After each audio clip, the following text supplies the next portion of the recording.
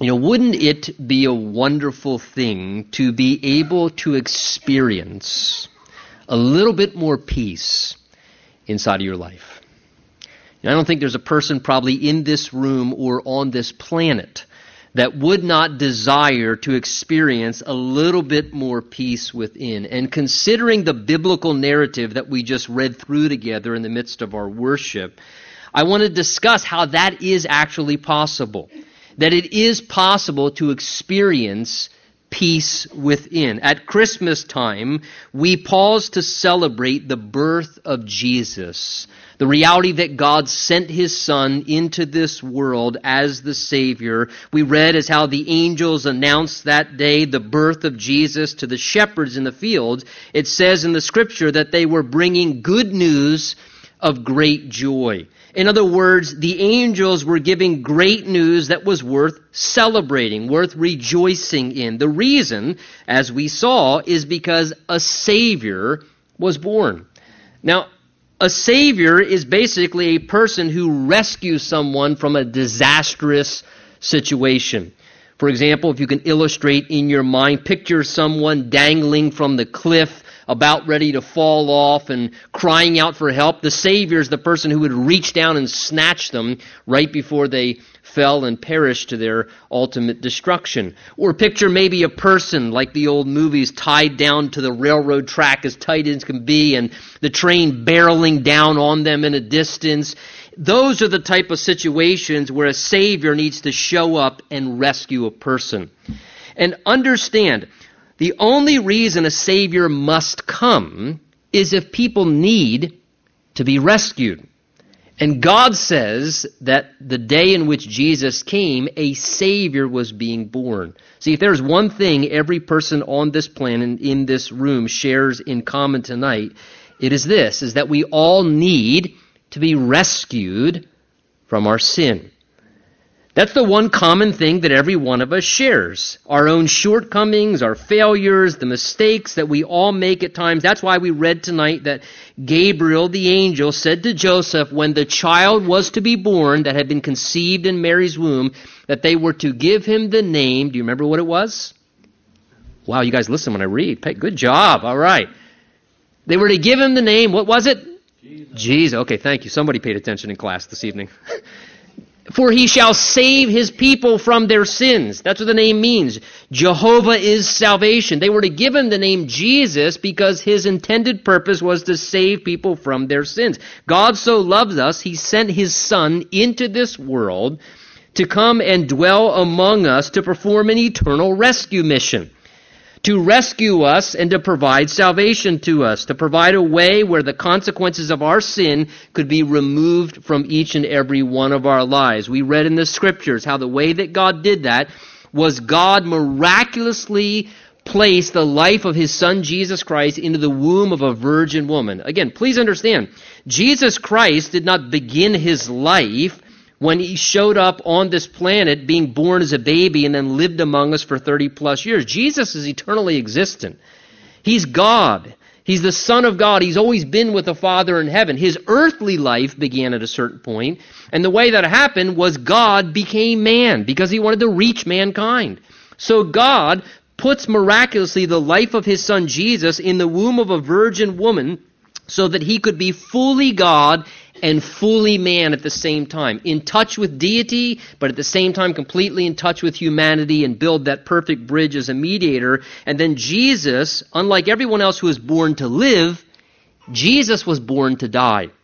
Jesus was born with the purpose of growing up and ultimately making a path for us to enter into heaven, so that the Bible says the gift of God now offered to all of us is eternal life through Christ Jesus our Lord. Jesus lived sinlessly, and then he stepped into our place and suffered sacrificially and took the punishment we deserve for our sins, and then after dying on the cross, rose again from the dead, so that now he can offer forgiveness of sins and a relationship with God and the assurance of eternal life. That's what the Bible says, the gift that God offers is eternal life.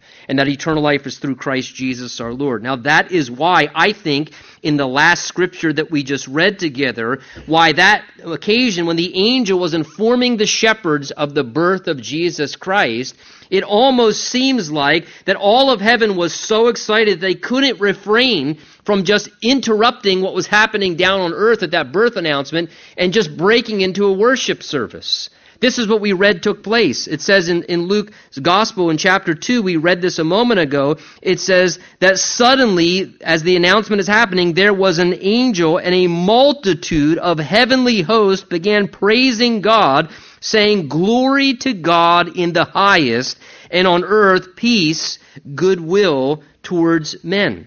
Now I want to draw your attention to one little phrase in the midst of that kind of spontaneous worship song that broke out the night the shepherds were getting the announcement of Jesus having been born. And that is this. You notice in that phrase, part of the worship song was, "And on earth, peace." Pay attention to that. And on earth, peace. Indicating this, that declaring that the birth of Jesus on this planet and his coming to earth would produce or would provide peace on this earth for mankind. Isaiah chapter 9, a prophecy regarding Jesus' coming, declared that one of his titles would be the Prince of Peace. That he would be the Prince of Peace, indicating the rulership of Jesus produces peace in humanity. Now, ultimately, when Jesus returns a second time, and he is coming again, he's going to return to this earth a second time as a glorified king, and he's going to take his rightful place and rule on this earth, and he's going to deliver us from the problems and the calamities and the mess that this world is in as he establishes his throne. But Jesus' rulership brings peace. So my question is this, because he hasn't returned yet. My question is, if Jesus is coming, the Bible said, was going to produce peace on earth, the question, I step back and scratch my head and say, well, wait a minute, where in the world is all the peace at? Where's all the peace at? You know, when you look up the word peace, the definition of it is as follows. Listen to what it says. The absence of war, freedom from quarrels or disagreement, harmony in relationships, inner contentment, calm, and a state of tranquility. Now, wait a minute. The Bible said that when Jesus came, it would bring peace on earth. So the question in my mind again becomes, where's all the peace at? If the Bible promised the coming of Jesus would bring peace and provide peace, think about it. Has there ever been in all history, in all of humanity, an absence of war? Not from what I've seen. Has there ever been in all of humanity and history an absence of brutal killings? Not from what I've seen. Just read and watch the news recently. It seems there's an increase of that. Has there ever been in all of human history an absence of family quarrels and fights and problems? Maybe even on the drive to Christmas Eve church service? No, there has not been. Has there ever been in all time a cessation of all marriage battles that sometimes end in division and separation and divorce? Nope, it seems that still exists even among humanity. Has there ever been a time in history where people have no life struggles and they don't battle with health issues and sickness and pain and disease? Has there ever been an occasion where there was an absence of wrestling with maybe grief over the loss of a loved one, particularly as it's hardest at the holiday season to deal with that grief? It seems people are still battling with those kind of things. Maybe you're battling that kind of grief tonight. Has there ever been a time when people are not under the attack of fear or anxiety because of their circumstances or wondering where their next income is going to come from? Has there ever been a time where people haven't been attacked by their own guilt and regrets of things they've done in their past, maybe, or even over this recent year that's gone by? Has there ever been a time when people are not literally sometimes at war within because of their circumstances and what they're dealing with?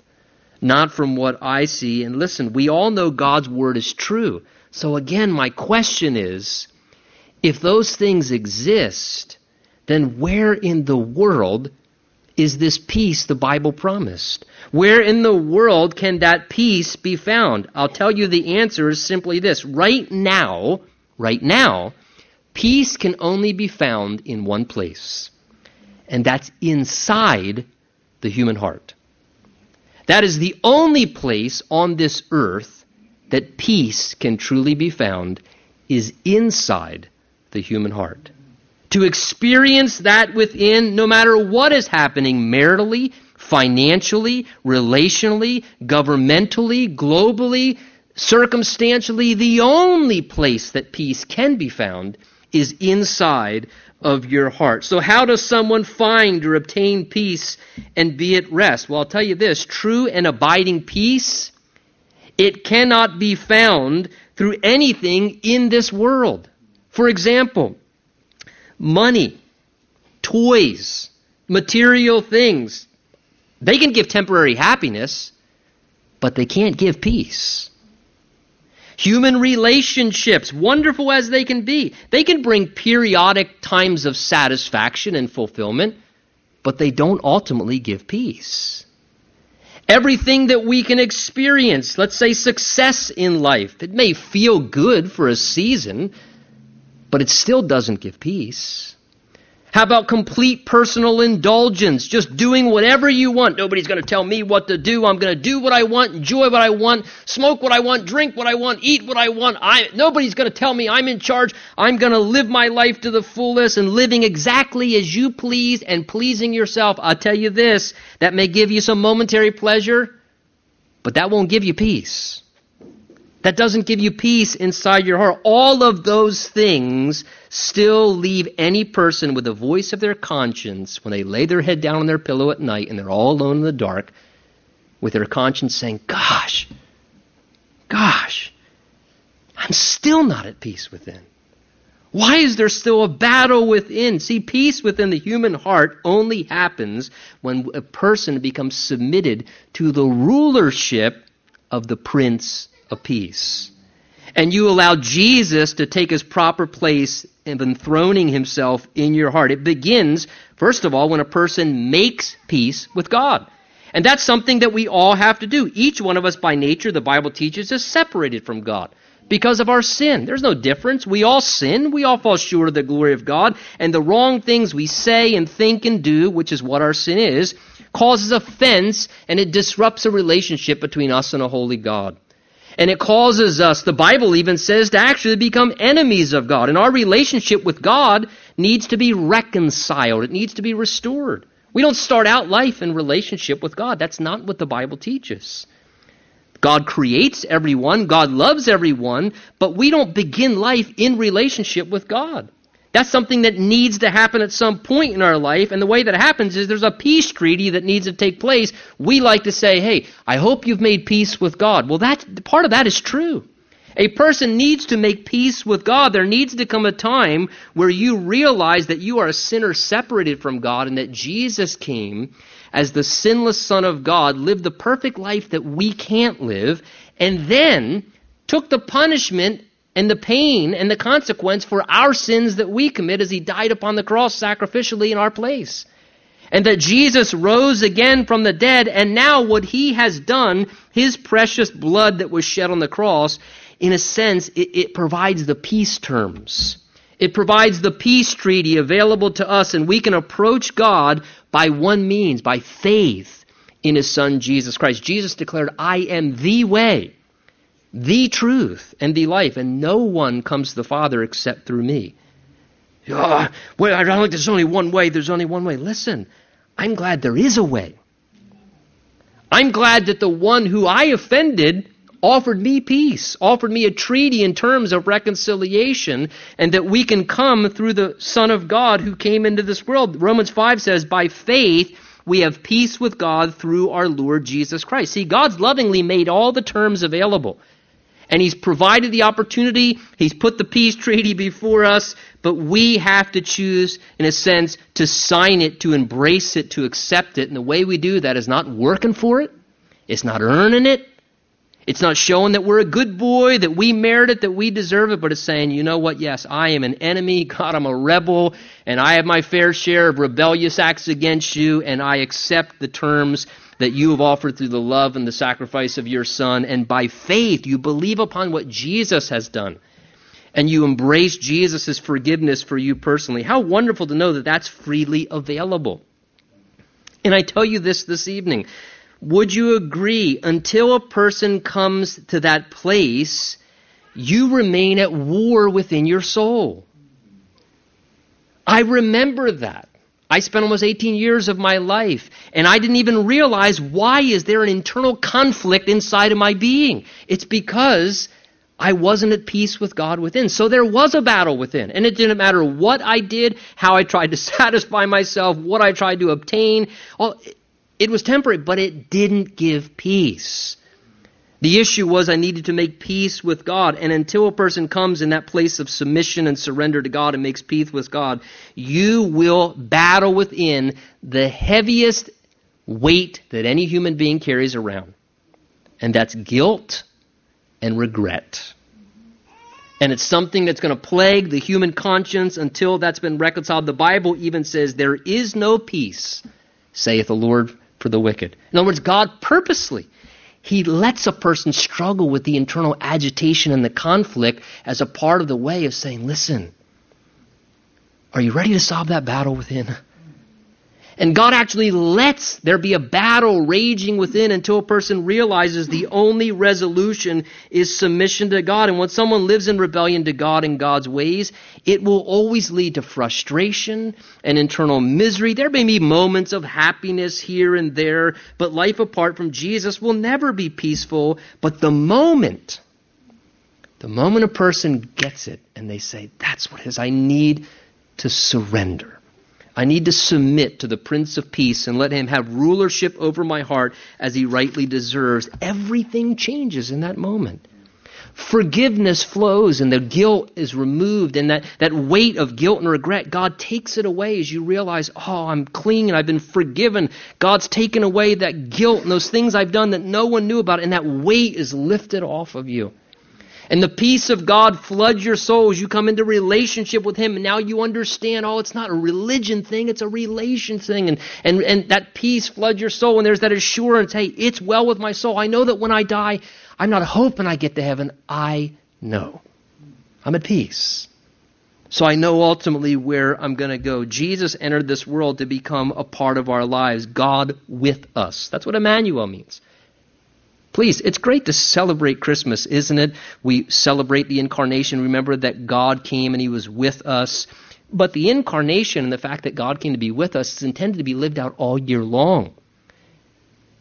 The Lord wants to be with us all year long in a close and a personal way. Jesus said, in me you may have peace. It's available to experience peace even in life's storms. And as we daily surrender to Jesus and let Him have rulership in our life on a daily basis, we experience peace, and that peace of God helps us. And though we'll go through difficulties, we're going to have trials and challenges and hardships, and we're going to feel overwhelmed at times, but the presence of Jesus ruling within like a Prince of Peace will give you a calmness and a tranquility in your soul that allows you to experience that. Hey, let me leave you with an important question that we all need to answer in our lives tonight, and that is simply this: do you honestly have peace within? Are you at peace within tonight?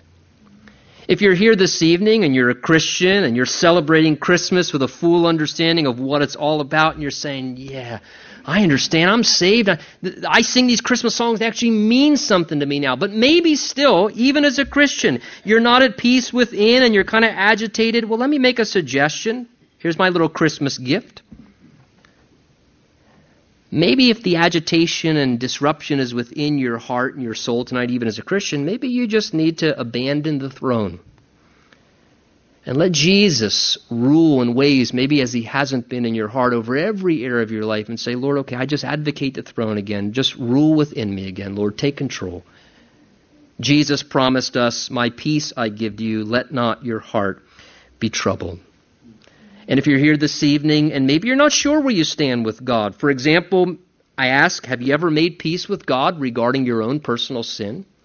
I'm not saying, did you ever try and get religious and get things a little cleaned up? No, I'm saying, have you ever at any point made peace with God regarding your personal sin by asking Jesus to forgive you and to save you?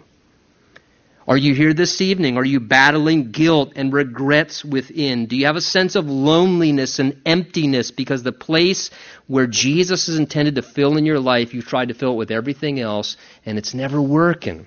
So you're still got that nagging emptiness inside of you. Listen, despite the way you live, you'll never be satisfied. You'll never be fulfilled until ultimately you submit to Jesus Christ. And tonight, you can change that. You can choose to embrace the King of Kings and let Jesus come into your life and experience his peace by believing upon the very things we've talked about. Jesus loves you. If you're here tonight and you don't know him, he drew you to a Christmas Eve service however you got here. However you got here. He drew you to this place to reach out to you, to speak to you personally because he loves you. And he's knocking upon the door of your heart to reach out to you, and he's offering such to you. And the question, very simply, is this, is will you, however, now make room for Jesus in your life? That's a personal decision. But it's the wisest thing you could ever do at Christmas, is to make room for Jesus in your life and let him have his rightful place to rule within your heart. And you will find that if you do that, things will radically change. Maybe not out here, but within your heart in a way you could have never imagined.